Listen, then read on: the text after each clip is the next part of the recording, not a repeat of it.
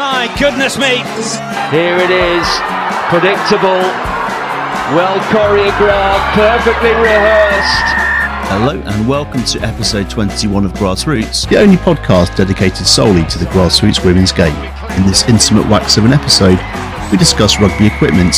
Returning from injury, Sherry gets stuck in her end of season dress. Jodie has an unfortunate problem. We meet Tia from Yeovil and Carly from Bridgnorth Ladies. Just a word of warning, Shez says it's definitely not appropriate for the school run this time. 22 months out with a triple knee operation. She runs in, tries for fun. She has got a remarkable strike rate. And I'm Jodie. The forward who can't stop scoring. I'm Molly. The cannonball coming through. And I'm Matt. This is Grassroots. So I'm here with Carly from Bridgnorth Ladies. Carly is a winger for the Bridgnorth Ladies team, and we're going to ask her a few questions today about her team. So Carly, welcome to the podcast. Thank you. So Carly, tell me a little bit about your team. It's a very good team. I think the league went very well, and they have a very bunch of talented, all different in their own way, and then when they come together they make it better. So tell me a little bit about your rugby journey then. How did you get into the game? I started like a young age, just in like school, and then because I ran for Shropshire, my dad kind of thought rugby's probably best for me to play wing, and he's friends with one of the women's ladies, Neris, so they got me into it, and then I started training for the under 18s, and then as I got to 16 I joined in with the women's training, and then they kind of just went from there, and now I play. In terms of your team, are you in a league in the local area? Yeah, they've just finished the season league, came second on the table division. Oh well, second, that's a good result. Was that what you expected to achieve, or have you over-exceeded where you thought you'd be? I think it's very good. There's a lot of talented teams, so for us it's good. Bridgnorth it's not fair to say it's in the middle of nowhere, but it's in a part of the country where there's not a lot of towns quite close. So how do you go about recruiting players? It's very difficult for youngers. I think the older people it's a lot easier because they like to do it as like a hobby and to have fun, whereas the younger, like when I was in the younger generation, it was hard to get them out of school, colleges, because they like to do other stuff like hang out with their friends, and it's not very well known, so it was difficult getting people from schools, because a lot of schools don't let them train women's rugby in secondary school, so that was difficult. And obviously the area, it's Bridgnorth, Shrewsbury is quite close, and Stourbridge are good to play against, but other than that you've got to travel far, or they've got to travel here. So what's the best thing about playing women's rugby for you? I think the fact that they build you up, and it's like a family. Like they've really helped a lot with each other's like maybe issues and just support really with everything. What about the other side of that then? What do you find difficult or frustrating about playing women's rugby?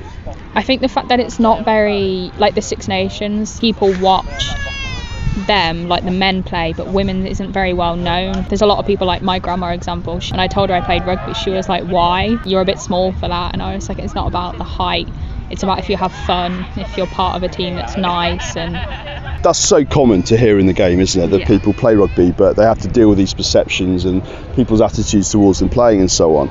From your own perspective then, Carly, what has rugby given to you? I think it's given me a support network. Like I've been a lot confident, like it's been a confidence journey for me, and just finding people I really fit in with, and just sports has always been a big impact in my life, and I think rugby is definitely the one that I've enjoyed, and it's helped me a lot. What's the plans for next season then for Bridgnorth Ladies? Where do you think you're going to be going? I'm not too sure yet. I think come September when we start training for the next season, I think we're really looking forward to it, and we'll train throughout the summer, and we've got our rugby tour in July, so that'll be fun. Tour. Where are you going on tour? In Wales. So who's in charge of all the tour proceedings? I think Neris, and then the captain of the team, Lindsay. Probably just the club, like a lot of the managers. So who's the biggest nutter in your team? I'm not too sure, actually. Is that because it's you? No, I don't think so. Excellent. So if you were talking to other players, or other women rather, in the local area who were maybe thinking about coming to join Bridgnorth Ladies as a player, what advice would you give them?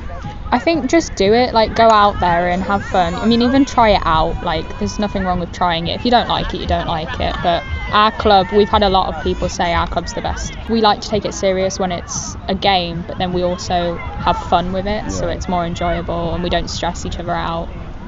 So do you know Darren the Pasty Man at Stourbridge? Yeah, I think so. Darren the Pasty Man, he's a big fan of the pod. He's a bit of a wrong 'un. So women's rugby, where do you think it's at? Grassroots women's rugby. If you looked at it as a whole, what are the good things about it, and where do you think it needs to learn and develop? I think the good things are like everyone's different and we all fit together, but I think it definitely needs to improve with being more worldwide and knowing that women can play rugby, and a lot of the time like we can be better than the men, like especially in the Six Nations, how we haven't lost for a very long time but the men have, but people still watch the men more, and I think that needs to change because the women, they're very, very talented a lot of the time. Carly, it's been absolutely brilliant to meet you today. I wish you all the best for next season. It's very difficult when you go into the off-season, keeping the squad together and so on, and making sure that people come back next year. What plans do you have in place to make sure the squad stays together? I think social interaction, like outside. So when we finish the like training in the summer, I think just keeping in contact in our group chats, maybe like hanging out down here with the bar area, and then because I work down here, it's easy. I see them a lot, and then I think just keeping in contact, making sure everyone's okay, and then coming back next season stronger. Absolutely. Carly, thank you so much for joining us today. Really good to meet you. Thank you. Anyway, end of season, how are we all feeling? Still recovering, if honest. Oh, that end of season. Oh, end of season do. I thought you meant that, not end of the season, because I haven't obviously played any rugby this season. But you've got to recover from that. I'm recovering from both, but mainly end of season do. I think everyone went pretty hard, didn't they, apart from those that had Cheshire the next day. Laura, did you manage to stay the right side of sensible for the game? Yeah, I didn't. I had one glass of wine. That was it. I'm not good with a hangover. I cannot be running around on a rugby pitch. I'm not one of these people that can play well with a hangover. I'm glad there's somebody else out there like me. People go, oh yeah, I play better with a hangover. I'm like, I am not that person. Who in the world ever says that? No, exactly. So it's kind of a cross-sport shame moment. I was trying to play cricket with a hangover. When I played for Twickenham a long time ago. I just opened the bowling. I turned up with after a fair few the night before, not feeling too clever. I was hoping I could go and hide for half the game somewhere on the boundary, not doing very much. But the captain wanted me to open the bowling. Anyway, a few balls into my first over, I had to run behind the sight screen to be sick. And as I was being sick, I heard this voice saying, "Are you right, mate?" I looked up and it was Jason Leonard. No. And he stood there with Tim Rodber. And I know exactly. And I think it was like Phil Green. Who was the other guy? Some other guy, like mega famous. Dean Richards, that was it. Yeah, and they all lived in the same area. And they're just sort of having a wander, watching the cricket. And there's me, some of my rugby heroes, just watching me vomiting behind the sight screen. It's like, not cool. Not your finest moment then. It wasn't, no. To meet some serious rugby legends and you're throwing ring off behind the thing. No, exactly. Although I did get a wicket in my next over and Leonard did say, "Nice bowling, mate." So it wasn't all lost.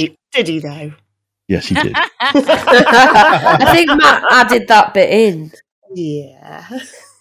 Talking of celebrities, I was in the clubhouse yesterday at Handsworth Rugby Club and they have an annual sportsman's dinner. Oh, yeah. Don't all jump at once. Who do you think their guest is? Jamie Roberts. No, next. Oh my God. Johnny Wilkinson? No. James Haskell. There's a long way to start here. James Haskell is not going to be the fave, which we'll discuss in a bit. No, isn't it? No. But what is my speciality? Andy Goode. Oh, yes. Yes. Oh, let's go. No. Can we go? No. Can we all go and wear gloves? No.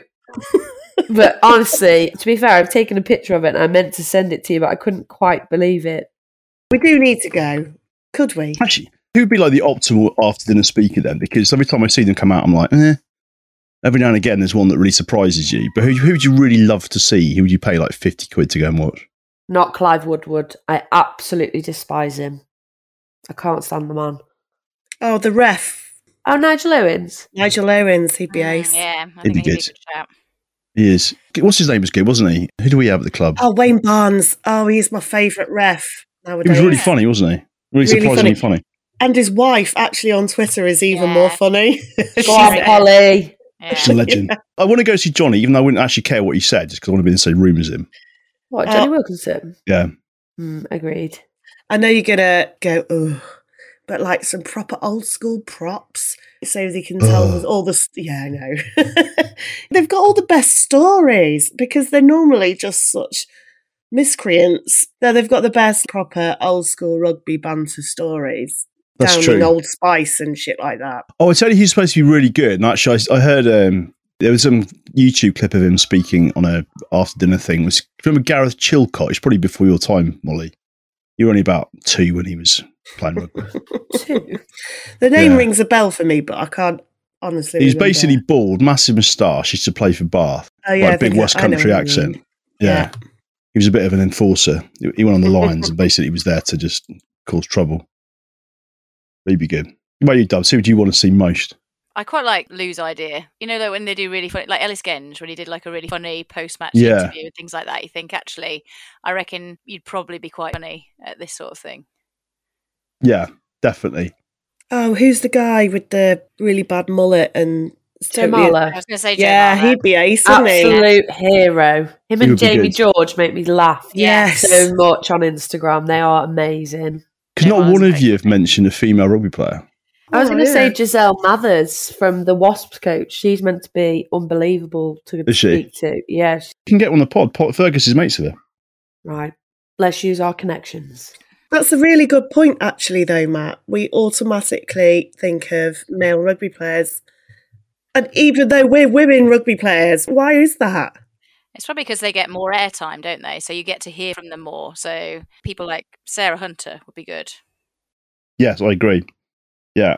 And is there something to do with as well that because of the fact that only a few of them are now professionals and so on, that they don't perhaps bring the banter the way that the old school men used to? Because if they talk about something a bit silly and it gets out in the public, then it can probably affect their work and all that a bit more than perhaps it used to. I totally agree. I think they come across a lot more serious than some of the men have done or are currently, for a very good reason, obviously. It's nice to actually hear them speak in real life, and you get to actually understand a bit more of the real person, not just their PR profile.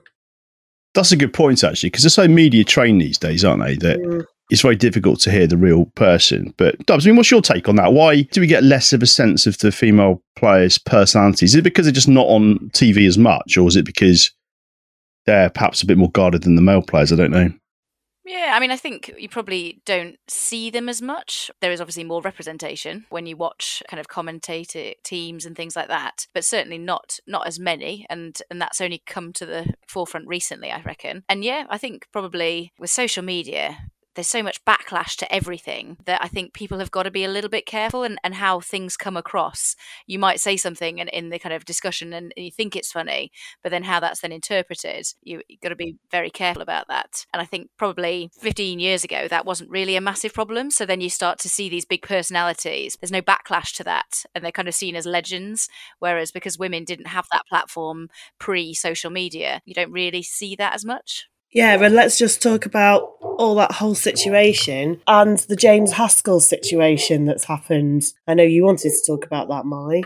Yeah, so I've only caught the last little bit, but basically it came from a social media post that went up, and I think it was The Good, The Bad or The Rugby that posted it. And it said, was it famous or most standout? Most cat props of all time.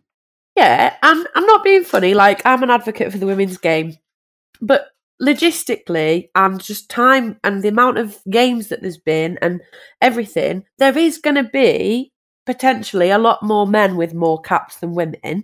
But I think the whole argument was that women weren't even considered in it, and it doesn't say men's most capped props, it says most capped prop, when actually some of the women that have played probably are up there, but they weren't even considered. So I've not read into the whole thing because I only briefly saw it, but I just think James Haskell's basically been made out to not care because he said give it a rest or something, or have a day off. Yeah, he said have a day off. Yeah. So Rocky Clark is the most capped England player of all time. She had more caps than Jason Leonard. So when this came out as a sort of fait accompli, most capped English players of all time, the argument was that Rocky Clark should have been at the top. So you can look at it two ways. One, it's an oversight and they didn't caveat it with men's players. They just simply forgot, or the latter point is, which I think is probably closer to the truth, but more on a subconscious bias level, which is they don't regard the women's caps as valid as the men's caps, perhaps. But either way, somebody called out James Haskell on it, and it was I think it was one of the Bristol props called out James Haskell on it, and he made a pretty inappropriate off-the-cuff remark back again, and all hell's broken loose, and all the usual suspects have piled in and given Haskell a bit of abuse. So it's a tricky one, isn't it? Because you'd like to believe that it was an innocent mistake. I listened to Good, Bad and Rugby. They seem like good guys. They work hard to promote the game. They're brilliant at grassroots level. They do a lot of really good things. So to string them up and go after them over something like this is perhaps a bit harsh, but equally it kind of confirms what a lot of people think, which is people just simply don't value the women's game the way that they do the men's game. You're like you, Matt. I listen to the Good, the Bad and the Rugby, and they have women's players on there. Jess Breach, Rachel Burford's been on there, Molly Packer's been on there, and they've even created the Good, the Scaz and the Rugby, which has got Elma Schmidt, isn't it, that does the commentating, and Mike Tyndall's involved. So I find it difficult to believe that there was anything of malice in it. I think it is an oversight, but again, James Haskell's known to be not the best with his comments. Do I think he's potentially saying he doesn't agree with women's rugby or value them? No, but I think he's just gone about it the wrong way. But we can all guess, can't we? I think it's just an oversight, not necessarily meant horribly. It's just they've not thought, have they? No, but I think it's the response to it as well. Instead of just going, yeah, fair enough, actually, we could have recognised that actually this is just talking about male rugby players. The kind of, just have a day off. That feels quite dismissive. And again, it comes back to, might have been meaning it a bit tongue-in-cheek, but also you just think that's probably not the best thing to say to people who feel like they're continually trying to fight to get recognition and seeing some amazing results from that recognition and then saying to, just have a day off. A bit like pipe down woman, isn't it? It's a bit like that, isn't it? It's a bit sort of dismissive, arrogant, whereas the correct response would have been, crikey, yeah, you're absolutely right, we need to fix it. Repost it with her name at the top, or just change it to men's and maybe put a comparable list up for the women's game. It's not difficult stuff. Whilst social media can seem pretty savage sometimes, it also has a very short memory. And if you do the right thing on the whole, then people that start crowing and squawking, they soon shut up when people do the right thing, in my view. Yeah, I think it's just one of those comments that went a bit wrong. But also, like Dubs has just said, it could have been dealt with a lot better.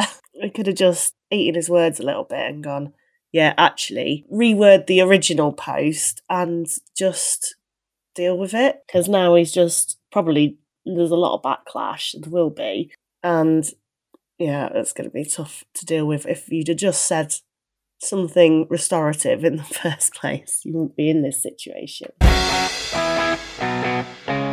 Joined today by Tia Shrimpton. She's a player down in Yeovil, Yeovil Ladies. I picked up on something Tia put on Twitter recently, and we gave a little shout out to her about it, and delighted that she's accepted an invite to come and join us to talk a little bit about her journey in rugby and also her team down in Yeovil. So Tia, welcome to Grassroots.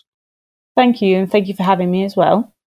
No problem. So I guess as a starting point here, why don't you tell us a little bit about your team? Yeovil Women, we've obviously with COVID and that, we had about a season out. And I think the reason that we've been doing so well this season, unbeaten season, was because we had our coaches were like super dedicated with us. When we could finally do exercise, we were doing like the 6 people. They'd be at the training ground for sort of like 4 or 5 hours in an evening when we were training, so that we could just do sort of like handling work, fitness, things like that. And I think it's also really brought us together as a team as a whole. It's almost like, a second family. And it's like an environment that I've really thrived in and really enjoyed. And it's all down to the coaches and the girls that are so dedicated and committed to the team.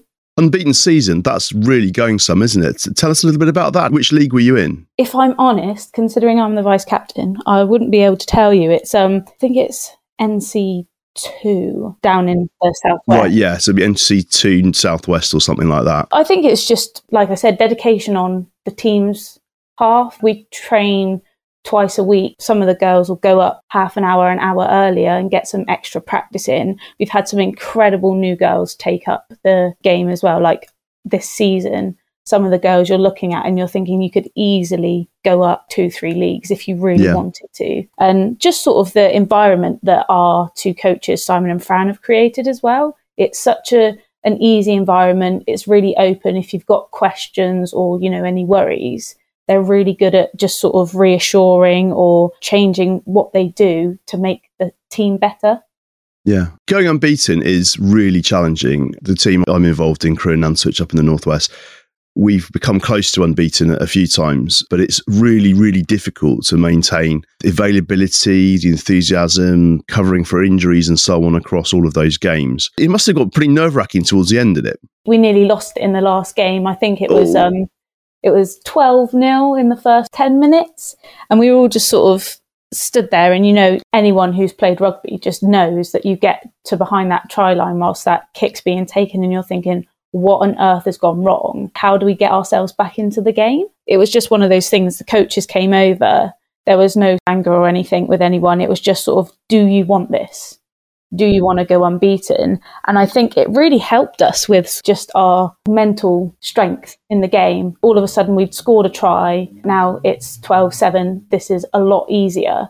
Well, we know we can score. Let's all just sort of group back together. Don't lose your cool or anything and get back into it. And by half time, I think it was 21-17.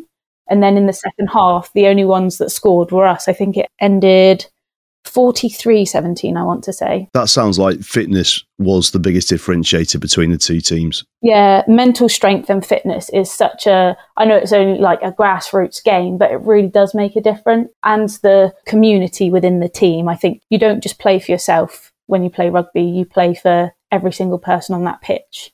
And you don't want to let anyone down. It can be quite difficult when you're very successful and riding high and clearly chasing either a league promotion, unbeaten season, which are usually the same thing, actually. It can be quite difficult to keep the squad together because the players that are maybe on the fringes a little bit, that are maybe newer to the game or so on, when the intensity increases, clearly the fun decreases to some degree, doesn't it? How did you go about keeping everybody together and focused in the last few games of the season? I totally agree. Sometimes the fun it gets a little bit more serious and everyone's like, right, we need to win, or we want this really badly. And I think what was really good is for the really new girls, there was a lot of friendlies and things organised. So although they weren't necessarily making the team sheet in every game because we'd have like 30 available but only 22 spaces, they were then given, say, 40 plus minutes on the pitch in a friendly or a whole game. And the ones that have been there longer, so the more experienced ones, were like, right, you could sit this one out so that these girls can have some time on the pitch, get the experience. And it's also not as stressful because with a friendly, you still want to win, but there's nothing in it if you didn't win. So no, and you can actually experiment with positions, can't you? You can change the format of the game. You can even in some situations swap players across teams to make it either more competitive or play a different way. It's a great learning exercise. It's quite difficult to arrange friendlies though, isn't it? They often result in cancellations because teams sort of, if they're running two squads, find it hard to get numbers out. Yes, we did have a couple cancellations. And I think as well, especially for new teams forming this last season, it can be quite daunting to look at a team going unbeaten throughout the seasons, like scores and that, and thinking, do we really want to play a team that's winning 43-5, put our new players out there? Which is why we always, when we have our friendlies, we always say, we're happy to lend players, or it won't be first team. So it takes the pressure off a bit, because otherwise the new teams can't learn. And the more local teams that are in your leagues, the better, because it means you're not travelling 3 hours for a game on a Sunday. So totally. Who are your biggest rivals then? Due to this season through local and being a new team that have done really well, it was probably Crewe. They only lost maybe 1 or 2 games. They've got a really good setup going, a really good team as well. And it was just, I think you sort of get that you're local and you think, oh, we've got a little rivalry going on, but they gave us a really good game and they've got some really fantastic players in their team. It's a nice part of the world, Crewe, and I think if you can recruit the right critical mass, then a good setup like Crewe will generally do well. Absolutely. On that note, actually, Tia, I don't know Yeovil very well. I was brought up in Somerset, so I know that area quite well, but other than playing the odd game of cricket down that way. I don't know it. How did you go about recruiting players then? Our captain and the social team were really good at getting people in for the Facebook groups. We've had a lot of really good publicity as well because we had mixed ability teams join. So that's really helped. We do a lot out and about, like trying to sort of, get into the newspapers and things. And a couple of the girls, obviously outside of rugby, also do things like CrossFit and that. And they always scout in the gyms to try and get somebody to come and try it. And I think what gets people in is how great the team are and how friendly they are, and everyone wants to share their knowledge. And then that keeps them there. And I think that really helps with the recruiting, and that coaches always say there's no pressure. You don't have to play if you don't want, but it's really good to even just have the numbers at training. And we did have one of the girls join who was just going to join for a social, and this season played her first game and in her first league game scored a try. So it's just sort of getting the people up into their confidence and making them feel like they're capable of playing the game first. And then, you don't want to just push them in and go, right, you're brand new, you've never played a game before, first game's against Crewkerne sort of thing. You try and get them in the friendlies. Yeah, exactly. Yeah. You mentioned your coaches. Obviously, I've coached women's game for a number of years now. It's a delicate art, I think it's fair to say. If you get it right, it's the best thing you'll ever do. If you struggle with it, it can be really tough. How have your coaches managed to pick up coaching a women's squad? They are super dedicated. I mean, you get like the players groups on Facebook and that. And Simon will constantly be posting like, oh, have a look at this technique for tackling, or have a look at this move for the backs or the forwards. And I think as well, he's really good at tailoring his coaching technique to each person. Obviously, everybody's different and they don't always respond positively to a certain technique that somebody else would. I think as well, allowing the players to have a voice. So we all feel like if the coaches say something and there's an experienced player in the team that can help add on or explain, they allow the more experienced players to also help coach. And I think that does make a big difference as well. They are absolutely fantastic. And I think that also helps, having everyone absolutely adore them in terms of just their being people. Yes. There's a massive difference there between men and women's rugby. I think with men's rugby, generally speaking, coaching can be quite autocratic. The coach is the ultimate authority. You often find it a slightly more almost military style approach to managing the team and coaching the team. With women's rugby, if you adopt that approach, you soon find out that it's not going to work. They always say to us, it's like with the men, you say, right, we're doing this drill. And they just go, all right. And our coaches say, with you, we need like 50 reasons why we're doing this drill, how it's going to help us, what we're going to do. And I'm like, yeah, but how are you supposed to, learn more about the sport that you play if you're not questioning what you're going to gain from it in a game situation, I suppose. Yeah, I found the same experience. I think you had to explain why you were doing it and exactly what was expected within the drill. Otherwise, players wouldn't really buy into it and would soon get bored or even in some situations be disruptive. Again, going back to your point there, it's really important to understand why you're doing things. I think, I was saying to a friend of mine the other day, if I could go back in time and start playing rugby after 7 years coaching, I'd be a far better player because I understand parts of the game that I never really paid much attention to because I had my skill set and the things I was good at. And I just went and did that rather than thinking about different components of the game, different ways I could be effective and so on. I think that's the thing as well, like especially with Simon and Fran, they played. If you play or, you really love the game, it just makes a difference. And like I said, with their commitment, they just love it when we're doing well. That high that you get from a win or a move that you've been practicing finally paying off in a game really makes a difference and sort of, I suppose, brings the team together as a whole to see like, oh, we're finally what we've been doing, all the little moves and that sometimes are like, why are we doing this? Finally paying off and getting you the big win at the end. Totally. So Tia, how about your journey in rugby then? How did you get into it? I was sort of just dragged along. I was 9 years old and my mum was like, I've always wanted to play rugby. I think you'd enjoy it. Let's go and check it out. And struggled a sort of little bit in the mixed.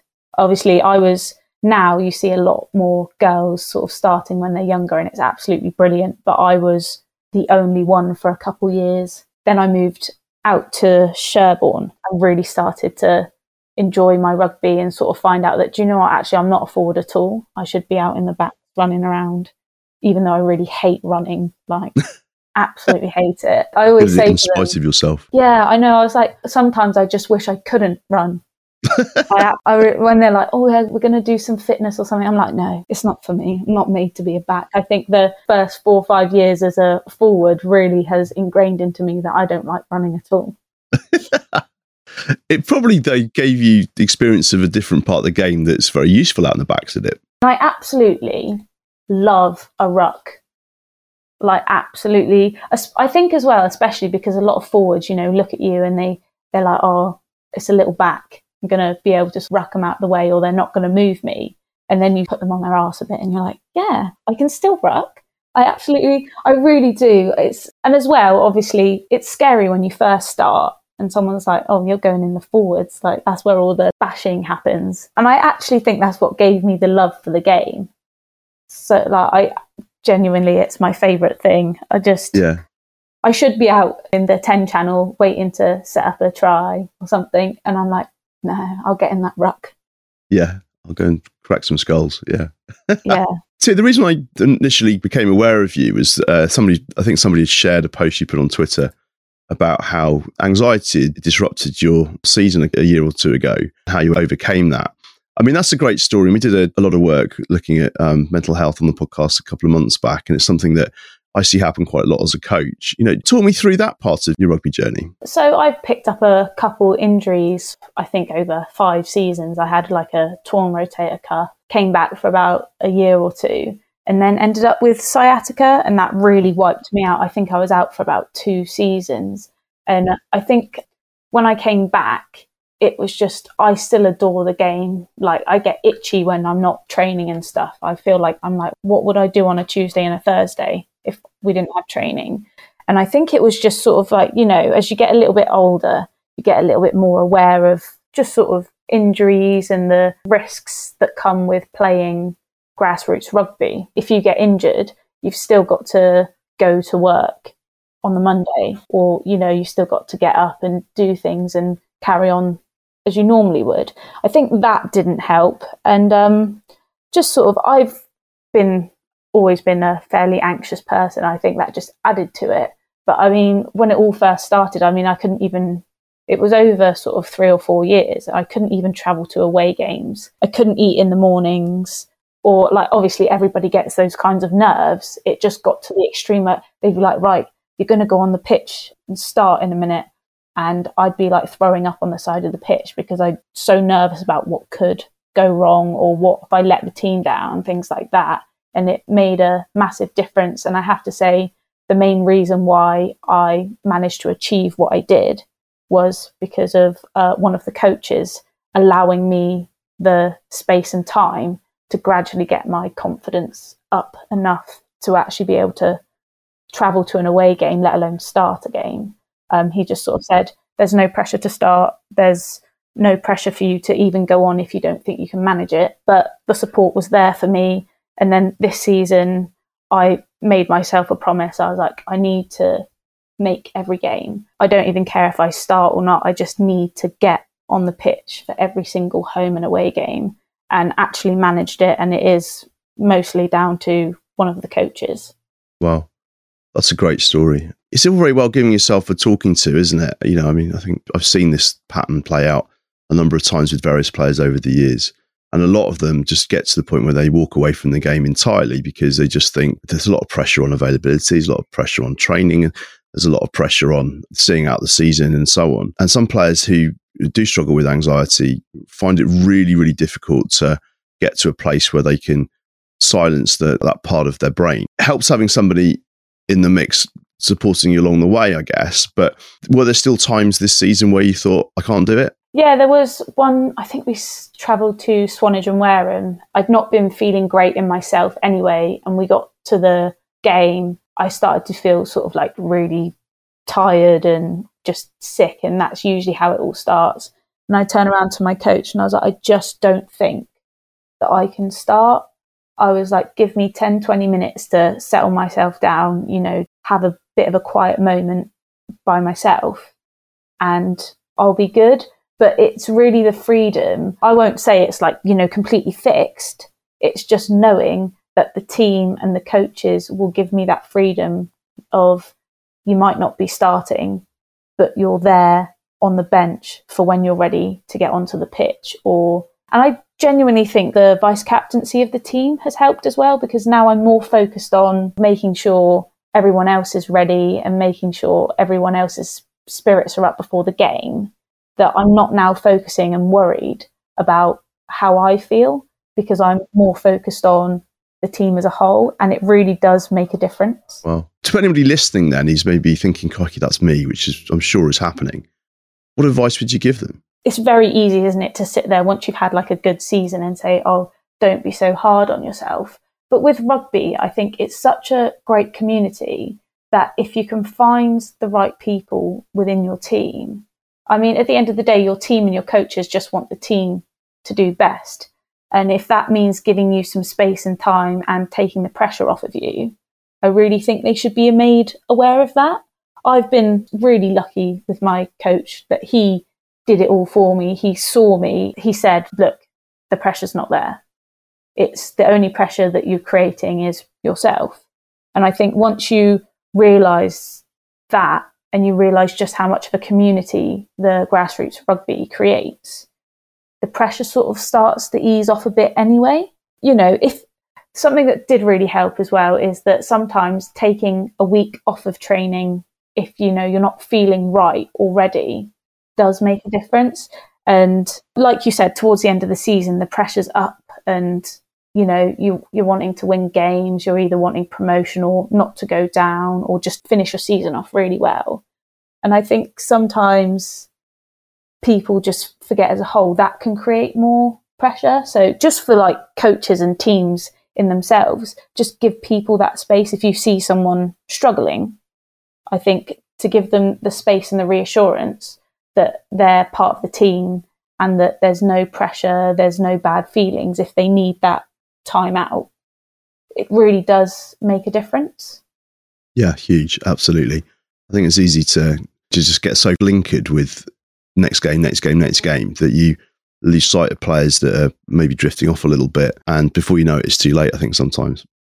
Yes, exactly. And I think as well, the pressures behind with grassroots rugby, everyone's got a life outside of rugby. And as much as you want to do well, one of the things is sometimes allowing people to know that they have that space to, you know, if your kid's ill and you're going to miss a training, or you can't get a babysitter, or you yourself aren't feeling well, does it really matter if you miss a training session or two to take time to look after yourself in any way, mentally or otherwise? And I think that's what our team have been really good at, and also spotting it now that mental health is more of a spoken about topic. It's not so taboo, so that if someone's not feeling right, you've now got a bit more freedom to say, are you okay? Is there anything you need? And rugby just creates such a great community that you can tell your mate, you're like, oh, I'm feeling really crap today, I'm not really in it. And they've got your back. You might be messing up in training, but you've got someone saying it's just one session, or you've just had a bad 5 minutes, just take a break, come back, or just don't be so hard on yourself. And sometimes you just need that external reassurance, which is totally what I've been really lucky with the last couple of years with everybody. Yeah, sounds it. So Tia, what's rugby given to you as a person? Just a massive family, honestly. I probably would be struggling a lot more right now, especially with, you know, everything going on, like with COVID and that. I've got a really tight-knit group of friends, and they really understand what I need when I need it, and sometimes without me even knowing what I need and when I need it. And I think as well, for rugby, you just make friends that you would just never make outside of that sport. You know, I mean, we've got girls in our team that are just celebrated like their 50th birthday. And then you've got like the 19-year-olds coming in, but everyone just gels so well because it's such a great environment that, yes, you would never have met on the outside, but this one small thing has brought you all together, and you find some really brilliant like friends, and just it almost feels like a second family, you know, and everyone can sort of rely on each other or back each other up when you're not feeling great or you need help. And it doesn't have to be at training or on the pitch. It can be going out for a drink to watch the women's games, or today we're going to watch the Bristol Quins women's game at Ashton Gate. So, you know, it's just small things like that. Absolutely. It sounds like a great setup down there in Yeovil. Tia, listen, it's been absolutely brilliant having you on the podcast. I found it really interesting listening to you talk. And Yeovil sound like they're in an absolutely brilliant place. And obviously next season going into a higher league, I'm assuming it all starts again, but with a little bit more pressure on the first set of games, isn't it? Yes, it is. And I'm looking forward to the challenge of it, I think. It's going to be cool to see how the team as a whole managed to stay together when you're not constantly winning games. As we all know, sometimes a loss hits you a little bit mentally. So it'll be a really good challenge for the entire team to just see how we all cope with a little bit more of a challenge, and how we cope with the losing and the winning, and what we do to sort of overcome that. Yeah, I think what you'll find is you'll surprise yourselves. When Crewe and Nantwich got promoted from NC2 to NC1, we went into it thinking that it was going to be really, really difficult. But actually, all of the work we'd done to get fit and really take that first set of games seriously took a few teams by surprise. And whilst the season wasn't win every game, we certainly held our own for the most part. And I'm sure you'll very much do the same. Like you said, I think the fitness side of it is a massive thing. And one of our coaches is Army Fitness. So, you know, we'll be dying within 15 minutes of our first session, I'm sure. Excellent. Well, listen, Tia, thank you so much, and good luck with any end of season celebrations you're having, or if they have already happened, I hope they passed off without any incident, and good luck going into the pre-season. Thanks, Matt, and again, thank you for having me on. I've really enjoyed it. No problem. He's allowed me to go up to the mountain, and I've looked over, and I've seen the promised land. I, the rock, I, the river, I, the tree, I am yours. Your passages have been paid. Inch by inch, play by play, till we're finished. The Greeks had Socrates, Romans had Cicero, the French Descartes, and this is the Shakespeare of grassroots women's rugby. This is where legends are made. Shez says. I don't even know what a podcast is. That doesn't look like a kitchen, Lou. Are you lost?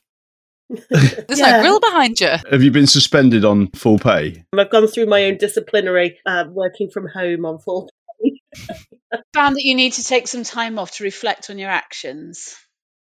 Yes, I do. What was it? Sexual harassment? Discrimination in the workplace. I told them to work harder. Misuse of kitchen produce. Matthew, that's the secret. Why have you got 25 cucumbers on order when we only ever sell 10? Yeah. Carrots. And where's all the garlic mayo on? Oh, whoa.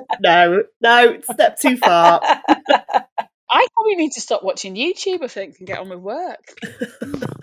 Do you need to give yourself a disciplinary? I have, yes. I'm suspended on full pay as well. Yeah. Gardening leave. Joyce is spending all day trimming the bush. Takes a lot of work these days. Yeah. They're going to flybow out. Practically a full-time job. Well, as you get older, they get bristler. You know, there's hairs come from all over the place now. I'm having the opposite problem. My legs are basically going bald. No, Batty. They've gone grey. You just can't see them anymore. No, they are actually bald. We discovered this in the pub a couple of weeks back. My friend announced to me last week, and she thought it was normal until I nearly wet myself. You know Platty, don't you? Yeah. She's like about 5 foot tall and about 4 foot wide. She's like a weeble, but she's really lovely. She's like Humpty Dumpty, but female. Anyway, okay. She announced last week, but very normal, she wasn't cracking a joke, that when she shaves her... Lady Garden. Yes. She does it over 2 days. I said, what? And she thought it was normal. One side. I said, if I'm doing it, I'm doing it. She goes, yeah, well, the thing is, I have to put my leg up on the bath and do it, and then the mirror steams up, so I do the other half the next day. So how's it ever going to be equal? That's not normal, because there's going to be a bit of growth, isn't there? Yes, she just emacs the whole lot off. She said because of the shape of her, she said I have to really bend down. I can't get to both sides. And by the time I get to the other side, the mirror's steamed up. So I do it tomorrow. Like after 24 hours. Is that normal? Surely side one had a bit of regrowth by the time she started on side two. I think I might have actually just weed myself there. And I thought, what's steaming up the mirror? Why is she using a mirror? Hot water. Does anyone else use a mirror? Because I don't. I just explained she's like an egg on legs. She can't see. Well, it doesn't matter. Just go by feel, surely. Yeah, what's steaming up the mirror, and why is she using a mirror? She nearly removed her own clitoris. Oh, I've done that when you slip with a razor before. That's probably why she's using a mirror. She's had probably an unfortunate... nasty gash. Yeah. And then... Oh. The mirror steams up before she can get to side 2. So basically, she has to do half a job, and then she does side 2 tomorrow. What happens if she gets too busy, and then she gets plans, and then she can't get round to doing the other side? That's a sight to behold, isn't it? Imagine if you were like, oh, sorry, I've only got round to doing one side, half and half. There's making going on. How do you like your curry? Half and half, chips and rice. If you're into the bald, I've got the left, or if you're like a bit hairier, I've got the right. Oh, like one of those like people who dress up as a woman on one side and a man on the other and do opera. It must be 7 days a week job. She's literally ticking all boxes. The moral of the story is I haven't got any normal friends. But everybody's done the IMAC thing where you've put it on, got a bit distracted by the kid, then got rid of the IMAC because you can't be bothered to go through the 2-day palaver of shaving yourself, and then you give yourself burns. You know what is serious? If you get IMAC on your hand or something and then you rub your eye, then your eyebrow and your eyelashes have gone. You wouldn't, would you? But you wouldn't do it on purpose, but in this house where I live in craziness, if I get distracted, forget it's on my hand, someone shouts, where's this? And next thing you know, I've got no eyebrow. So we know when you're well groomed is because you've also got an eyebrow missing. What did Sarah do with the old IMAC? Well, we'll have to change the name. We'll call her Zara. Zara, yeah. Fire crotch. Well, first of all, she had to lift the belly up. Using the IMAC that you meant to use on your legs, that cream stuff that doesn't work. It says don't use on intimate areas that everybody uses on intimate areas. I'd love to have 10 minutes to spare to not close my legs.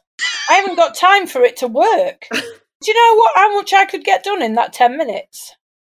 I mean, it's not a thing you apply and then go around Aldi yellow sticker aisle, let's be honest, Sherry. You can't multitask when you're doing this. I need something that I could put on, then go and peg out the washing, walk the dog, weed the garden, chop the onions for tea, and then come and remove it. If you can't do that, it's no use to me. Well, you can, but then you're going to end up like Zara, which Lou is going to tell us about. Who is Zara? Is it a real person? It's a friend of mine who probably wishes to remain anonymous, but probably wouldn't listen to the podcast anyway. It was getting a bit wild down there, so she got the IMAC on, but she had to keep holding her belly up with one hand so that it didn't fall back down onto the garden. Anyway, whilst she was holding her belly up, one leg on the sink, and trying to keep the area not infecting anywhere else. Cramp. She got a bit carried away looking at YouTube videos and Instagram and all that sort of stuff. Anyway, before she knew it... She got 3 hands. One's holding her stomach, one's got the IMAC, and one's on the phone. Just some kind of tripod. Tripod, there's a nickname, yeah. Anyway, before she knew it, it'd been like nearly 20 minutes, and she said it hit her all of a sudden, this intense stinging and burning, and she had to go in the shower instantly, and it was like ripping off a layer of skin. It was so sore. Oh. She'd obviously be better off doing like Platty, doing a shaving job over 2 days. You have to time your Lady Garden tidy up for taking it back to rugby, which the podcast is about, because otherwise you've got your tight shorts on and you're in a scrum and pulling, you don't want that friction of, regrowth coming back for 80 minutes of the game. Maybe you could just put one of those hair removal strips on before you go out to play rugby. And hope someone rips it off in the scrum. Probably wouldn't notice. When Jodie did second row, I think she tried to give me an intimate wax on numerous occasions. But without the wax? The top of the shorts, Jodie, not the crotch. Yeah. Not the flap. Not the flap. The other one. More grip on the left. Yeah. Sandpaper on the left, hairy on the right. Has anyone ever had an intimate wax? I've always thought, I don't want anyone going down there to pay. What is intimate about waxing? Who put intimate and waxing in the same sentence? I've had a full, what's it called? Hollywood? Wax on, wax off? That's Mr. Miyagi. That's a Karate Kid. Yeah, wax on, wax off. Yeah. Jesus. It's just the overwhelming urge to fart in any given situation when you're not allowed to or meant to, isn't it? It's like yoga. I can't do that either. You need to cut down on your plant-based diet, love. Do you know why I can't do yoga? I can't do yoga because every time I bend over, I don't fart, I queef. Honestly, air gets straight in. I don't know what it is. God. I bend up. Why does only yoga do it? Well, is it rugby? You know we do that warm-up, that fucking warm-up shit we're doing before a game, where we're doing like crouching, we do just quiffing all the way through child position. It's a good job it's outside because I'd be able to hear it if it was in a room. There'd be small children going missing and everything. If you bent down to get something from the bottom shelf in Aldi, there'd be toddlers going. Do that noise again, Jodie. You're quick. Right. There was this one time at work with my new colleague. I don't know what it was, like a shop, like a Rexall or a Screwfix. You know, the ones that are like really echoey. And I stepped out and I just just queefed. He was like, "Did you just fart?" I was like, "No, I wasn't lying." It was new, so I couldn't exactly tell him that I just queefed in the Screwfix. Oh, Jesus. Well, bit of both. Oh my God. Things you don't expect to hear on a Tuesday evening. What I'm seeing in my head, real life hungry hippos. I'm really sucking up balls from every direction. Oh, is it Miss Ping Pong over here? She's just like... I can blow out all my birthday candles. Yeah, it's like that woman in Benidorm, Sticky Vicky. Out comes a Christmas tree. Tell you what, you'd get about 400 quid a night for that in Benidorm. Yeah, we could hire you out. You could literally have your own show. It's Jodie, the human hungry hippos. I'm hoping the girl that I'm dating now really doesn't listen to this episode. God. Well, she's probably going to strap a plank to her arse in case she gets taken. She may never be seen again. Tether herself to the floor. Don't see her for 3 days. Just go in the bathroom and have a look for her. Over 2 days. Yeah, if you haven't seen her for a week, book yourself a smear test because there's a good chance you're going to find her. That'd be a bit of a shock, wouldn't it? You know. Bloody hell! Yeah. The various items up here. There's some abnormal cells in here. It's another human. And somebody shook my hand. Yeah. Someone passes out the spatula from inside. Nice. My work here is done. Jesus fucking Christ. Oh my God. Oh my God. Right. Anyway. What's it? Equipment in rugby? Are you really sitting in that position? Your laptop could vanish. What was that? A wizard's sleeve? I said, are you really sitting in that position? The laptop's going to go. Oh my God. We do not, in a minute, if it all goes dark in Jodie's room, you know what's happened. Looking at a black square. That's not a black square you're looking at. And who's she? Who turned the lights off? And that's where I put my pint. Like, I'm glad I've retired. I'm never been able to look at you the same in a warm-up ever again. Next time a tackle pad goes missing, we know where to look. If anyone ever says in a warm-up, what was that noise? We're all going to look at you, Jodie, and go, no. When you think the game's been whistled off and it's not the whistle. Where's our scrub half gone? How can it possibly be full-time? It only He's kicked got the off ball. 10 minutes ago. You know those little robotic hoovers that you can buy that just go round on the floor on their own, sucking things up? She's a human one of Do you know what? I really regret telling you about the size of my fanny now. I only mentioned that yoga's not for me because I have the overwhelming urge to fart in a quiet environment for comedy value. But Look where we are. And look where we are. You know, I just feed the monkey Jodie's lines. now done a weekly shop and doesn't need a bag for life. You're just feeding the pony, Joyce. Just feeding the pony.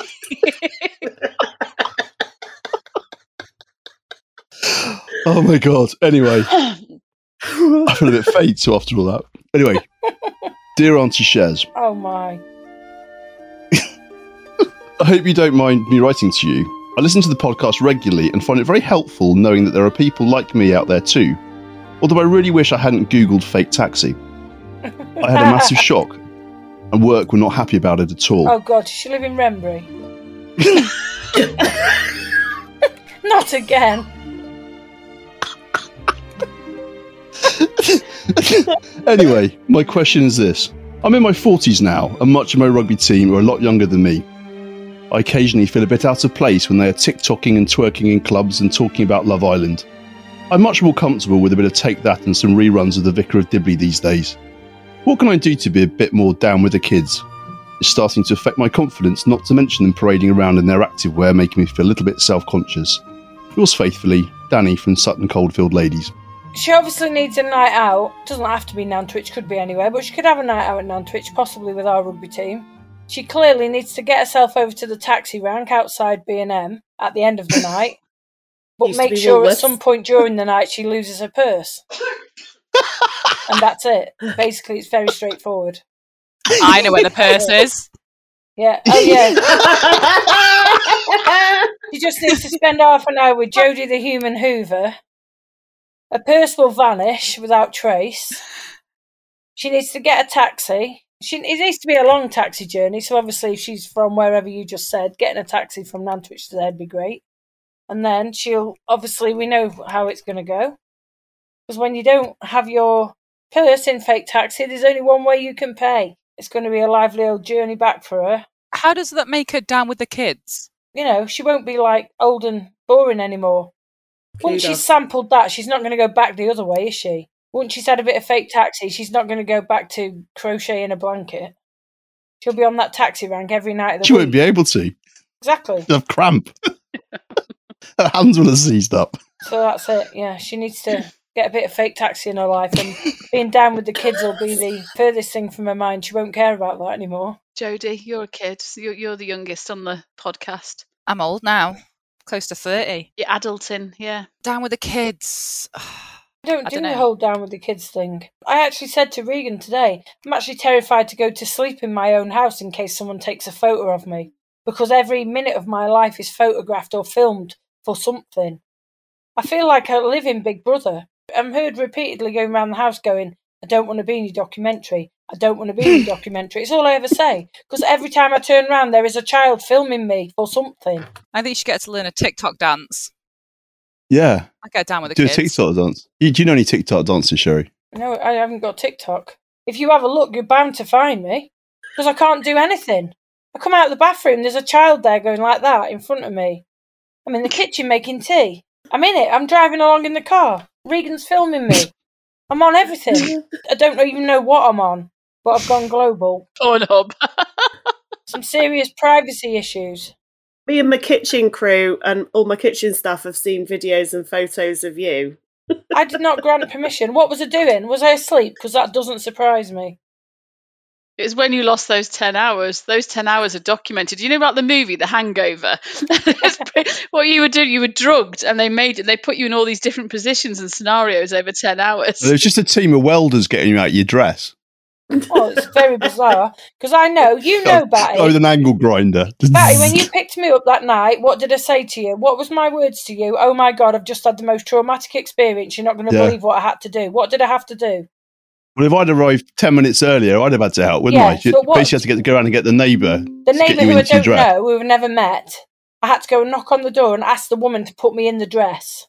Because I was out of options. There was nobody in this house. Batty was arriving in a minute. I couldn't get the boobs in. And because that's it. And so there's no possible way in this world that I got myself out of that dress after a litre of vodka when I couldn't get in it when I was sober. So how did it get off? No idea. Mystery. Mystery that maybe you just had that drunken superpower that you get when you've had so much alcohol. You know, like the beer coat and the beer scooter that gets you home. Even had one of those little hook and eye things at the top. Bizarre. I think you just created new superpowers. Yeah. You just like dislocated your own arms, basically. Yeah. And then got out your dress and then put your arms back in their sockets, possibly. I don't know, it's very random. It'll be on TikTok in a few months, probably. Probably on it now. Louise has probably seen me on it. Stupid ref, stupid ref, stupid ref, stupid ref. It wasn't anything I did, but I got to watch it. It was just one of those things that, you know, when you sit there and you think, I really don't get this at all. One of my friends actually got penalised for holding the ball up over the try line. He gave her a yellow card and gave the opposition. Yeah, she got yellow carded. She was sat there, and sometimes, as the vice captain, people come up to you and just assume that you know everything.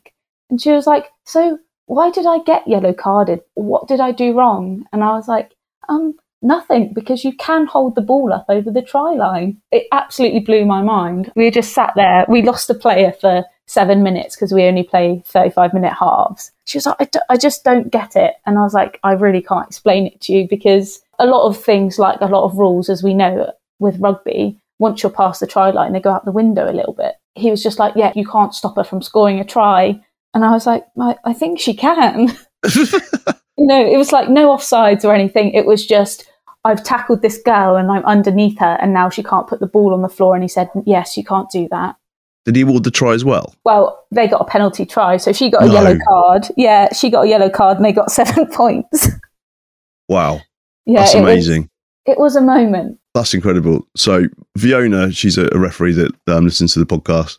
Fiona, if you're listening to this and you have an encyclopedic knowledge of the law book, so perhaps if there is a law that has been broken here by the Oval players, please get in touch, because we'd love to know why you would get a yellow card for stopping somebody from scoring.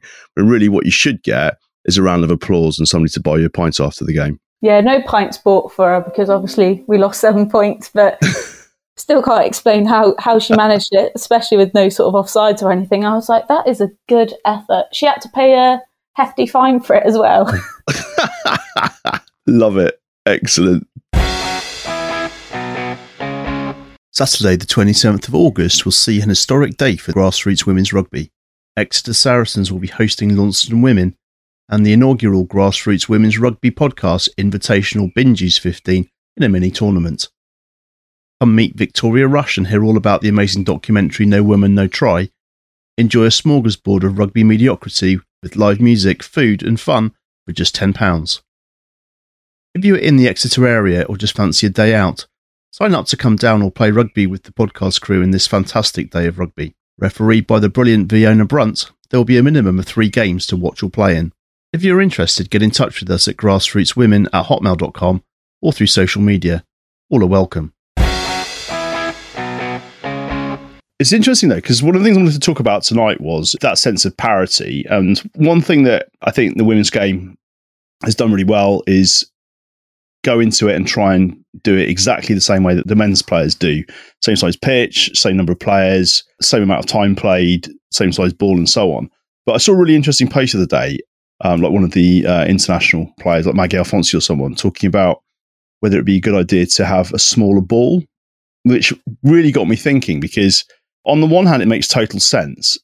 And on the other hand, it kind of sends us down the same line as this, isn't it? It's like saying, well, the men's game and the women's game can't be equal because things are different. I understand the comment of maybe it should be a smaller ball, because I guess women have generally got smaller hands. But if everything else is the same, why should the ball be any smaller? Or what we're going to say, the pitch is shorter or narrower and the time's less? No. But you know me, I'm like, I will not be beaten. If there's a challenge, men versus women, I'm like, no, I don't want you to make it easier for me. In fact, I want you to make it harder. And I'll still prove to you that we can boss it. Yeah, I think I'm with Lou there. We were talking about this at the weekend, because we were talking about kind of people carrying the ball one-handed. And I was like... In your case, claw-handed. Shut up. Enough about the claw. No more claw. My hands aren't big enough to be able to carry the ball one-handed. So I'm always like, comments never directed at me. But I also think that we've just been taught with that size ball, and I don't really feel like my game is not as good because it's a specific size ball, and I'm not sure. I don't know. I think... I'm with you, Lou. That's not necessarily going to be something that massively disadvantages us. So, and also, we've got Chobs, and she was like, oh, my hands are massive. I can carry it with 2 fingers. So you've got so much variation between players anyway that you can't really do something that's going to fit everybody. But I mean, I don't know what other people think. I agree with Lou and Dubs. I think we're fighting to be equal. So do we really want to come and go, oh, actually, yeah, we'll have a smaller ball or whatever? Yeah, because they say, oh, well, they have got a smaller ball. So, yeah, of course it's going to be easier. We already have the size 3s and the, size 4s for when you're coming up through the age group. And actually, like Dub said, especially with like the way people develop these days, and there is a lot of bigger ladies, and it's not kind of like, women are tiny like they used to be. I think, could you imagine Marley Packer or, Sarah Hunter going around with a size 3 rugby ball? Let's just play with a tennis ball, sod it, don't worry. Make sure we can get it in all our hands. But it's a good suggestion. But I just don't think when we're fighting to be equal, we can turn around and go, do you know what? Yeah, let's make our lives easier. Because like Dub says, I don't think it would enhance many people's games, really. You might be able to do a better spin pass or a bit more out of the back passing, like one-handed. But we've managed so far with the big ball. So I think I'm pretty used to it. Like, that doesn't seem like do you know what I mean? But then maybe that is because I haven't got little claw hands like Dub. Whoa. But we're always saying, don't hold the ball with one hand, hold it with two hands. Why would we need a smaller ball anyway? I've been bollocked for holding the ball in one hand and trying to do some sort of show-off thing. Hold the ball with two hands. So what does the size matter? Size doesn't matter. The man on the pod. Size doesn't matter. That's a whole different podcast. But the thing I found interesting about it was that the argument for was largely around kicking, right? So the ball's smaller, women are smaller, they have less muscle mass in their quads and so on, meaning that they can't kick the ball as far as men and so on, right? So making the ball smaller means it's easier and the ball flies further. So the one thing that's killing rugby in the men's game is kicking. So when I went to see Saracens against Worcester a couple of weeks back, there was one point in the game where there might as well have only been two players on the pitch and a giant net between them, because it was just ping pong, boring, right? One of the great things about watching the women's game is there's less kicking and there's less distance in the kicking. So it's just more interesting. So why would you want to create a situation where there's more kicking and therefore less flying rugby? I just don't get it. Yeah, I don't know. Maybe I didn't even think of it from a kicking perspective, to be honest. I was more thinking about passing, but it is a valid point. I kind of disagree in a way, Matt, because I enjoy watching the men's game about how well they use the kicking, and I do think it would be great to bring in some more kicking for the women's game, especially in grassroots. Like, the people that use kicking to their advantage are the top tier. Even in our league, the likes of Sale, Bishop Auckland, Sheffield, that have people that can kick and use it to their advantage are quite a lot above the rest of the league. It's very much game changing. If you've got a kicker, that can really put the ball about, it completely changes the way you play. I don't know how much difference it would make, really. Are we saying that someone can kick a ball further? Are we saying it like, you know what I mean? Like, I don't think my kicking technique's pretty all right, out of hand, but bang average off the tee. I don't think having a smaller ball would make me any better. It'd just make me more likely to miss, to be honest, because I've got less to aim for. So I don't know if it'd help me in any way, but hey ho. It's also a little bit cliche, isn't it, that to appeal to women, just pink it and shrink it. Just make everything little for the little claw hands and they'll be fine. It's like, come on. The game's evolved. The women's game's evolved without having to change the equipment. So why do it? But that said, I think other sports, so cricket is the one that I really think needs some thinking around that. Right, so I'm 6'1". I've got a pretty large wingspan because of my stupidly long arms. I play cricket to a decent standard, and I never had any trouble getting the ball 22 yards with a bit of pace, right? Watching the women's game, very few players are anywhere near my height, right? And yet they're using the same length pitch and the same weight ball. So what that means is that it's much, much harder for them to generate pace onto the ball, which therefore makes it much less intimidating for batsmen. So you're getting batsmen that are in the women's game that are starting to get really, really good at it. And yet the bowling isn't keeping up in pace because they just simply can't do it. Anyway, Dubs, you've got a scientific argument, I realise. I feel like this is going to go down a very boring route, but I'm fairly certain that if you make the ball smaller, it's not going to go further. It's about the weight, isn't it, of the ball? But I'm not going to get into it because I feel like this is not the exciting thing that people want to listen to. Let's listen to a physics podcast. All right, Matt will edit it out. Don't worry. That's true. Yeah. We'll just talk about the size of the ball and that it doesn't matter about the size. It's what you do with it. We'll leave that bit in. On that note, Jodie, welcome back. I think to sum it up, the science is the smaller balls, the shorter it lasts. Oh, here she is. Jodie's here. Jodie's back from holiday when she fell back on the cock. I didn't touch cock. The cock tried to touch Just me. the balls? It's different. How was your holiday? Do you want to walk us through the highlights? I binned off Youssef. It's not a thing. The highlights. So second day. So I was supposed to go on holiday with a partner. She bailed out because she's not my partner anymore. So I took my nan with me. Went to Turkey. As you do. Like, my nan's like the person who comes with me whenever a girl lets me down. Honestly, she's always there to go on holiday because friends usually have like, jobs and lives. But when you get a pensioner, they're quite free. So easy to get them booked in. So I went there about second day. This bloke who's like does the promotion for the hairdressers.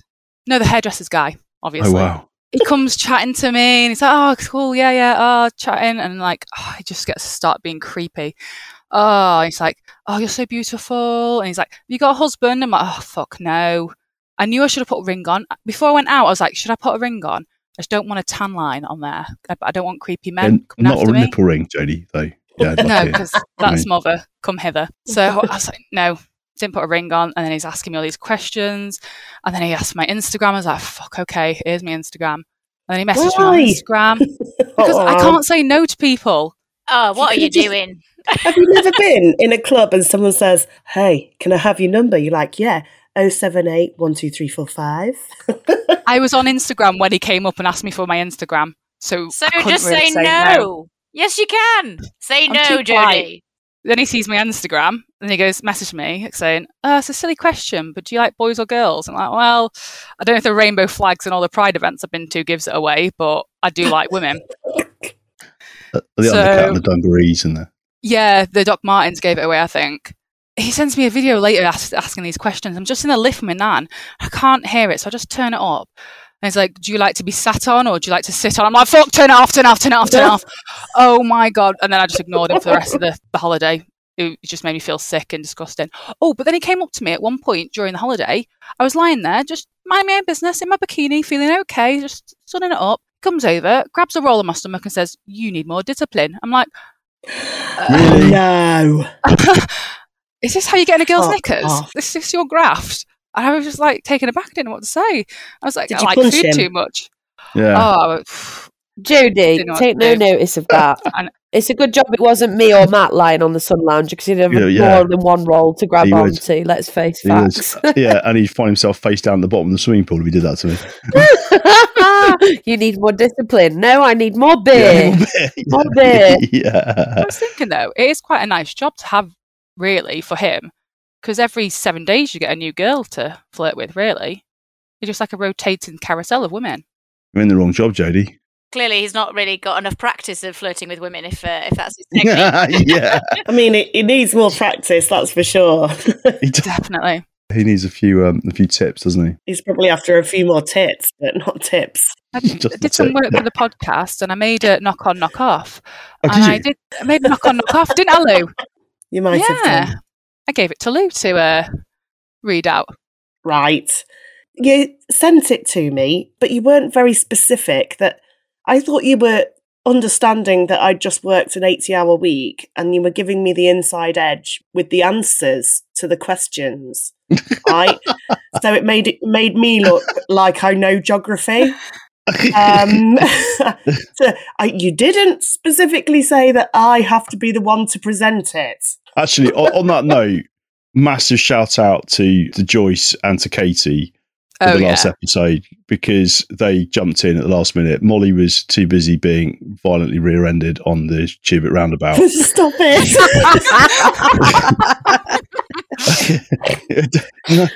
Dubs was too busy getting measured for her custom Cheshire kit.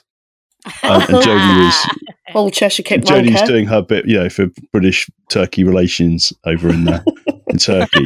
And literally, Lou and I were left literally holding the baby, and both of them stepped in.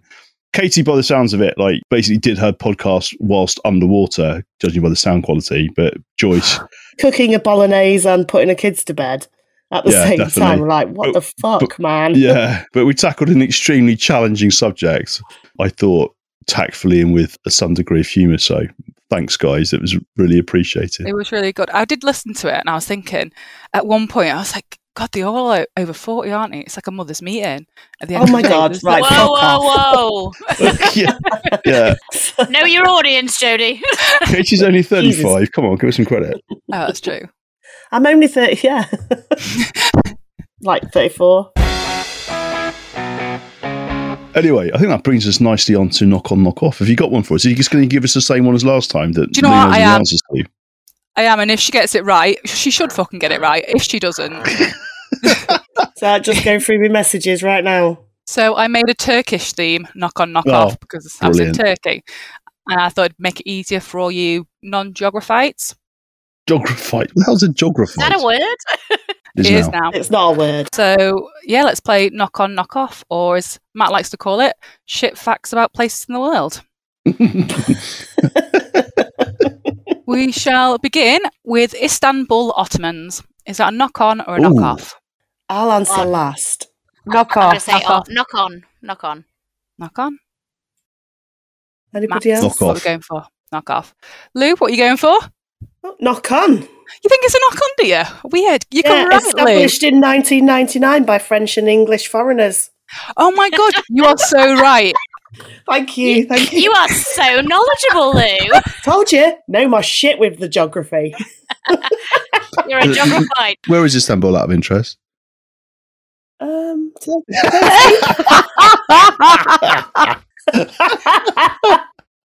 give you a clue. There's a Turkish theme. Well done, Lou. Oh, stressful, even though I've got the answers in front of me. The second team name is the Mela Agris Galapovos. The Mela Agris Galapovos. Knock on. Knock on, Laura. Knock off. Knock off. I'm not very good, am I? I'm just going to go knock on. Knock on, Mol. Lou, what are you going for? Well, I would say knock on. No, I wouldn't. I'd say knock off. Because it's actually the scientific Latin name for a wild turkey. This is bollocks. Like, she can't even get it right with the answers. You're going to ruin the game as well. That is correct, Lou. It is the Latin name for a wild turkey. Well done. Oh, dear. Okay, third one. We have Koch University. Stop. That cannot be. Spelled K-O-C. Kind of university I want to go to. Did you go to it? Oi, oi.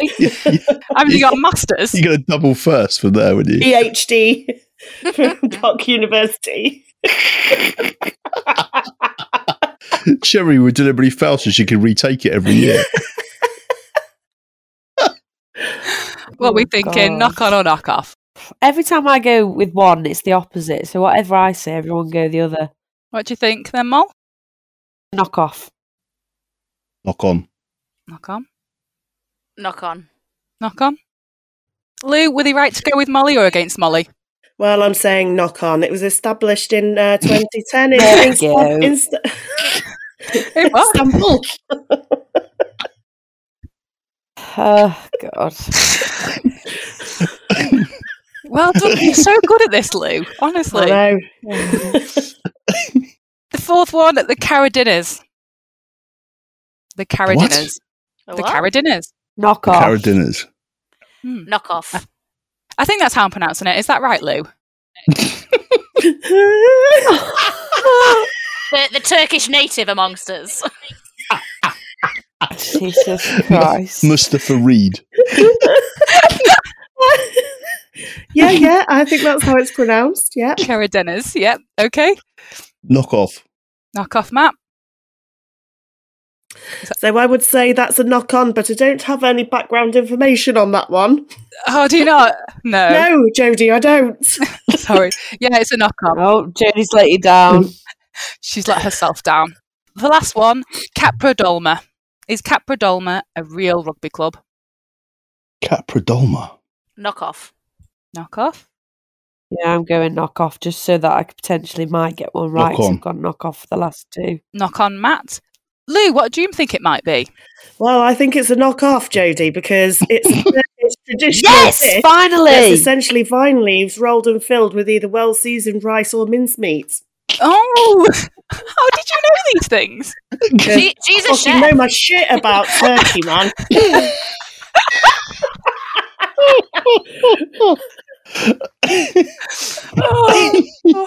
That was an utter car crash. I love it. I don't know who won. I think Lou might have won that one. Well, I think this possibly needs, for the first and only time ever, anything to do with geography. The fuck? Brilliant. Well done. I didn't keep score of anyone else, but Lou did amazing. Thank you. Thanks so much. Yeah. Anybody listening and playing along, apologies for wasting 5 minutes of your life. You would have had this last week if Lou had stepped up and done a job right.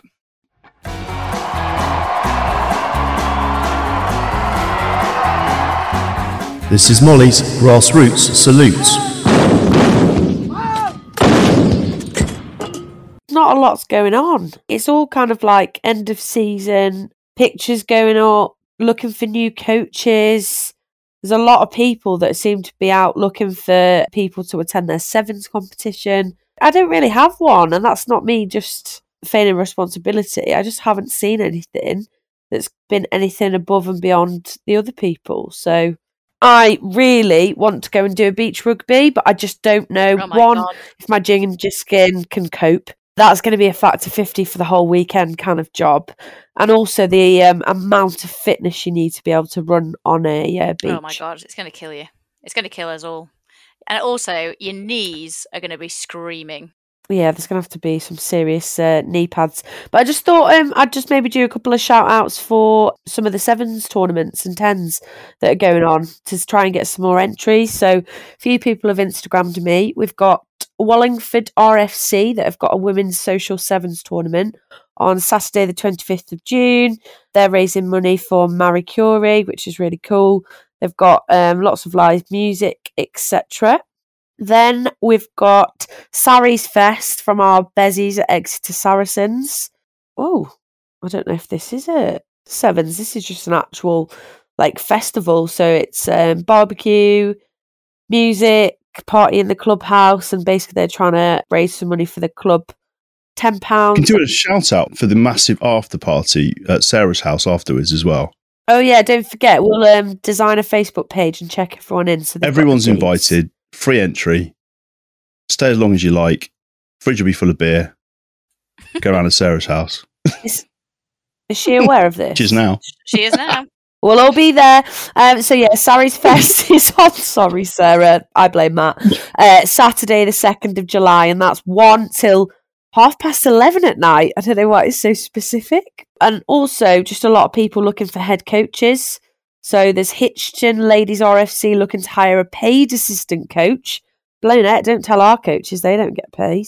They get paid in love and satisfaction from the team though, Molly, don't they? You can't put a price on that.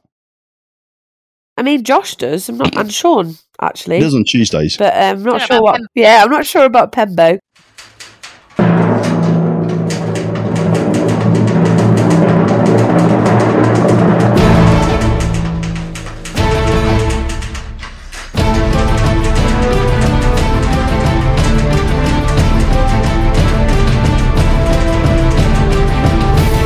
This is Grassroots News with Lou.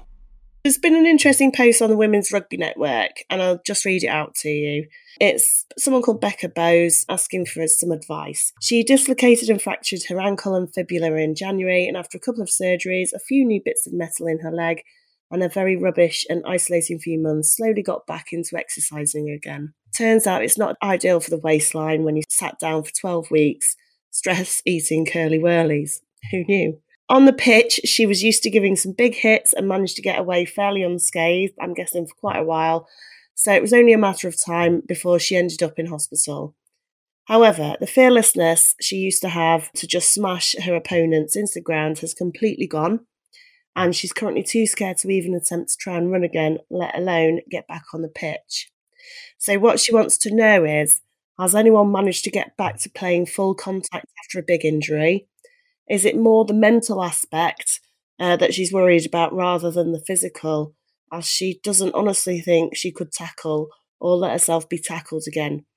But just wondering, for those who have managed to get back into it, how long it took to get your confidence back, worried about re-injuring herself, and with every normal step, never mind getting back on the pitch. So as the next season's approaching fast, she's thinking she might have to abandon the playing shirt and become very good at being a hydration specialist. Matt forwarded me that earlier, and I just thought how much it resonates. I mean, personally, but I know for a lot of us, when you've been totally fearless on the pitch for a long time, and then you have a big injury with surgery, the mental aspect of even the thought of getting back on the pitch is such a big thing. Personally, even just being able to hop on my bad leg has had a big mental barrier in front of it. And the thought of actually getting back on the pitch and potentially being on one leg, throwing the ball and being tackled at the same time is daunting.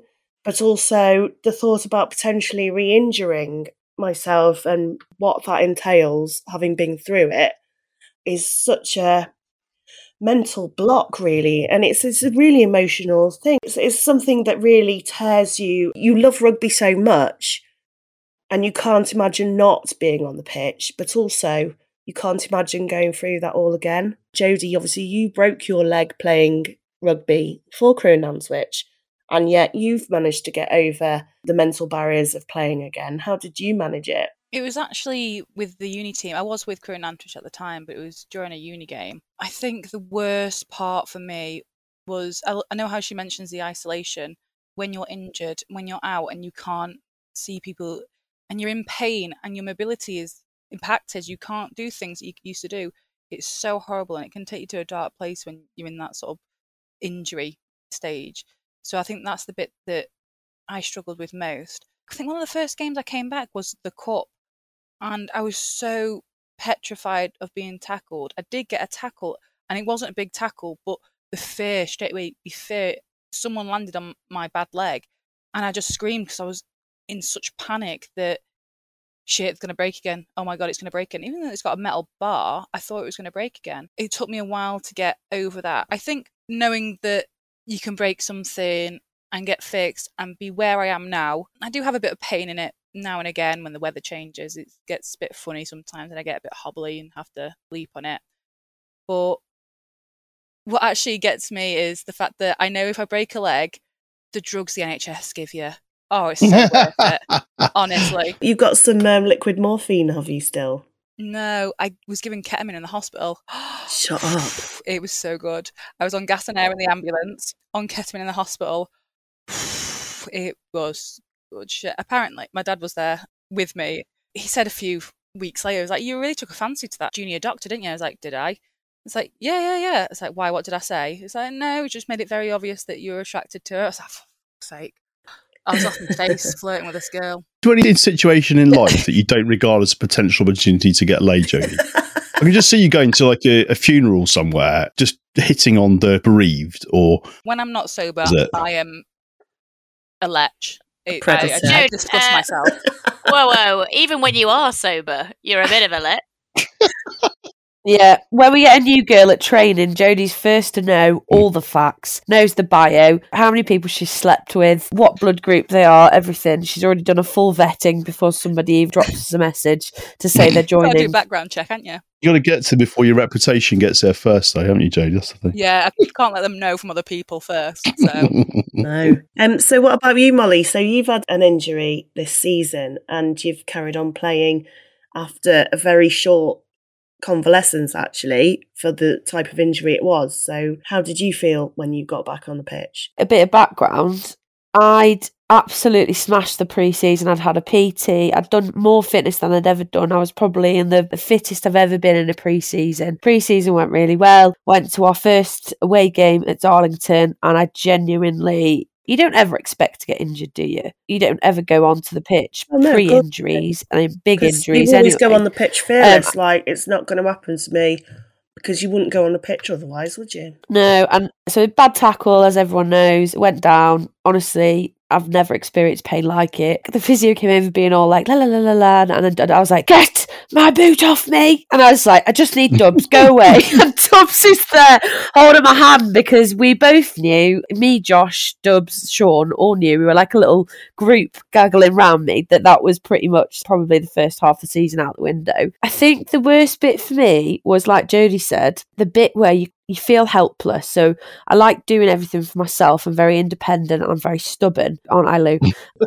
So the bit of not being able to look after yourself, I feel like if it was a concussion or maybe my ear had fell off or, something. You put a nail through your finger. Yeah. Typical sauce injury. Typical sauce cake. No. My leg, I could not use it. It was on crutches. I couldn't walk. It hindered a bit of my 30th when I was axe throwing on crutches, and I wasn't able to go to training, so I lost that mental health output. So I exercised to feel better. I've always done that, and that's what rugby is. It's my outlet. You take that away from you, how do I manage my mental health? How do I get the endorphins going round? And that was, for me, the hardest bit. But then I think getting back onto the pitch, we had a scratch 15 a couple of games. There was no one to play. I shouldn't have gone back when I did. But obviously crew means a lot to me and I wanted us not to get relegated. So I thought, we'll strap it up. It's not like we're strapping a flap. We'll just strap my leg, put the knee pads on and just, and I didn't play very well. I wouldn't say I was the best I've ever played because I was carrying an injury, but I found it frustrating. So there's two bits. Don't go back too soon. Because then if you're a bit like me and a perfectionist, you criticise your performance even though you've got a bad injury. But the other bit is when Jake, the physio, told me that my leg was 80% there of my good leg, that's when my game changed on the pitch. Because before then, I didn't have the confidence that my leg would hold. I'd done all the rehab, I'd been to the gym, lifted weights.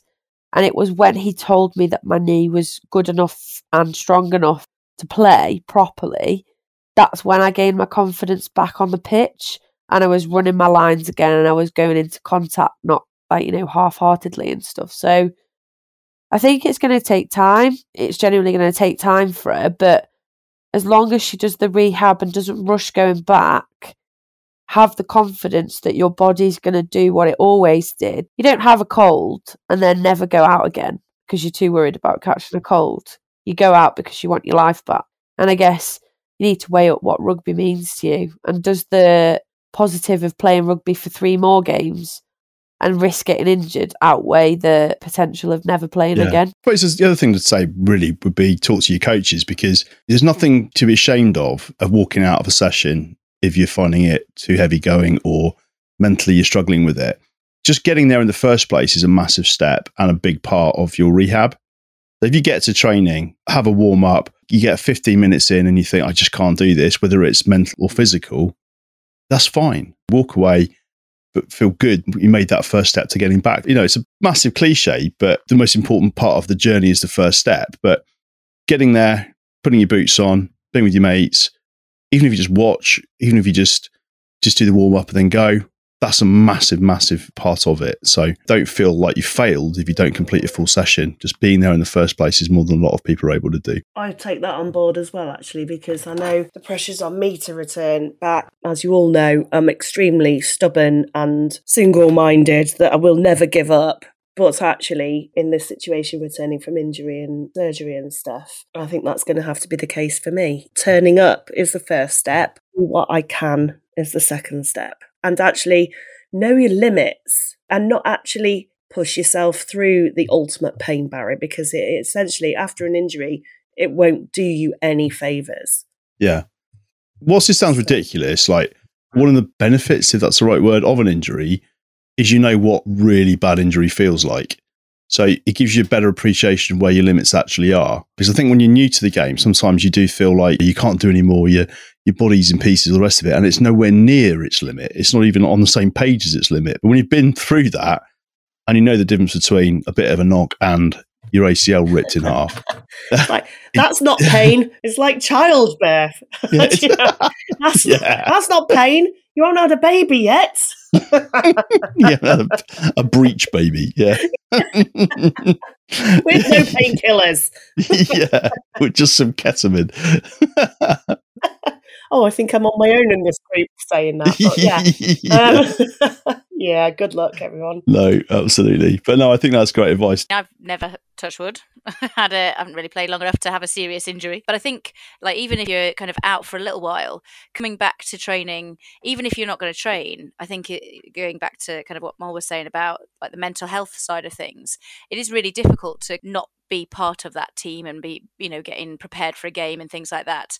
And it is hard to sometimes just go and sit and watch everybody else training. But actually, as you said, if you can just go and, even if you're just throwing the ball to each other, you're just keeping up those skills and still feeling like you've got some sort of involvement. I think it goes a long way from the mental side of things, as well as kind of building that confidence through the physical development. And I was just having a read of some of the comments to Becca's thing on Facebook, and one of the people said that when the physio had said, like you said, Mol, they said, can I play on this? If I could play tomorrow. And he was like, well, yeah, as long as you're fit enough, then you'll be fine. It's almost trusting somebody with a medical background to say, yes, from a physical healing perspective, you're absolutely fine, then gives you that kind of mental overcoming that barrier. Yeah, it's like confirmation you're okay to do it. Your body is capable. And that was for me the hardest bit, the belief of if I get tackled, my knee is going to go and then we're going to go backwards. But I think small steps is the key. And like Lou says, don't rush. But absolutely, we've all been there. And I think it'd be really cool if Becca could keep us up to date on her journey and let us know how it's going. And that would be maybe even cool to get her on and find out about how it's going, because it's a long process, no matter what injury you do, whether it's hurt you mentally or damaged you physically, whatever it is, it's a long process. So you definitely need good support network and people to drag you up when you're feeling a bit crappy. So yeah, let's back Becca to get back on the pitch. Said, I think some of the responsibility should lie with your teammates as well. If you're in a team now and one of your teammates is out injured, if you're not seeing them for a while, drop them a message, go meet them, I know the season's over now, but if there's any sort of socials going on, see if they need a lift there because the mobility is not very well, see how they're doing. A bit like COVID, just check up on them because it is isolated. Go see if they want to come to the next training session or the next social, because it's going to make a huge difference. I know I've said this on the pod before, but at one point when I was really struggling, Matt sent me a message saying, there used to be a woman called Lou who played rugby. Are you coming back? Are you okay? Do you want to chat? And I actually found that just incredibly emotional and loving in a sort of rugby way of like, they do actually realise that I've not been there for a while. As you get a bit older, maybe you've had an injury, you've had a life change, be it through work or through childbirth or relocation or something like that. You do feel like a real spare part in a rugby setup, and you feel like you're an afterthought almost. And you go from being, I know it happens almost overnight, but you go from being massive part of the setup and like you're there all the time, you're training all the time, you're playing one game after the next. It's a really big part of your life, and you never plan it, or very rarely get the opportunity to plan it. Normally it just happens really gradually. You suddenly find yourself really busy, or suddenly your circumstances change, you maybe get an injury, and you gradually just drift away from the main squad. And it's never a conscious decision. And then one day you realise that you feel like a bit of a spare part, and you say, I'm available if I'm needed. Yeah. Or give me a call if you're short. And then that call doesn't really come because they're not short anymore. And you kind of want people to say, I really want you to play. I really want you to be part of the team. I really want you to be part of the setup. But the team just keeps moving on and you kind of get left behind. And that feeling can be really, really difficult to kind of get your head round. I mean, I've certainly been there as a player, certainly. And it's only really because I started coaching that I managed to, stop myself feeling down about it. That's quite an interesting point, actually. So there's two different things there. There's the retirement. So yes, like making that really difficult decision to kind of step back a bit. But there's also that kind of replacement thing as well. So we've had some new people turn up and Sean's been like, oh yeah, we've got somebody and I reckon it should be a good hooker. I'm like, what? And you feel like you've been replaced, or you feel like there's somebody coming in and obviously as you get older, the younger players are coming through, which is what we want as a team. But it is that kind of, how do you get over that?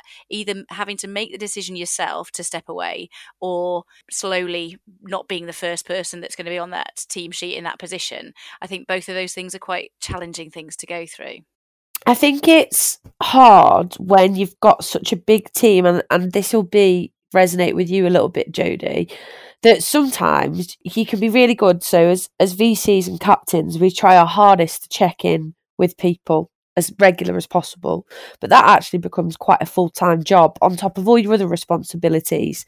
And I think it was me and you, Dubs, actually, that had a conversation about having somebody that's the person that checks in with all the injured players. And it sounds really silly, but like Lou said, Matt doing that was a massive thing for her. That gave her that, the person, the people want her there, and it gives her the push. I sent it to the wrong person as well. Oh, fuck off. Yeah, that was a really good prop. Not meant for you. It's nice that she actually read it out this time, and she did a job when someone was sent over to her. Oh, shut up. Oh, my God. But it can be quite difficult if you're the person that's always messaging other people, and when you're the one that's injured, you actually find that not many people message you. And I think, and this isn't a dig at anyone at all, but there's been several people that have been injured that have come to me and said, I'm always checking in on people, but I'm injured now and no one's messaged me. And that's because they expect that person to be okay. And they expect the person, because they're always kind of that strong person in the team, that actually they don't need people checking in on them. So I think we do have a good network in our team, and we do have those people that check in. But Jode, I don't know if it was you that said to me a while ago when you were out injured once, you felt like coming back was just really difficult. Yeah, you sort of lose your place. Even now, after things change, I used to be so active on the group chat and stuff, and I just don't feel like that's my position anymore. You know what I mean? I don't feel like I really want to voice myself anymore, and I just take a back seat in the team.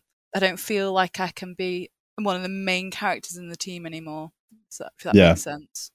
Totally. The biggest challenge this time of year is, Molly, do you remember when we played in the cup final against Columpton? We lost it, they won it. And I remember the pre-game was a bit crap. It was really hot.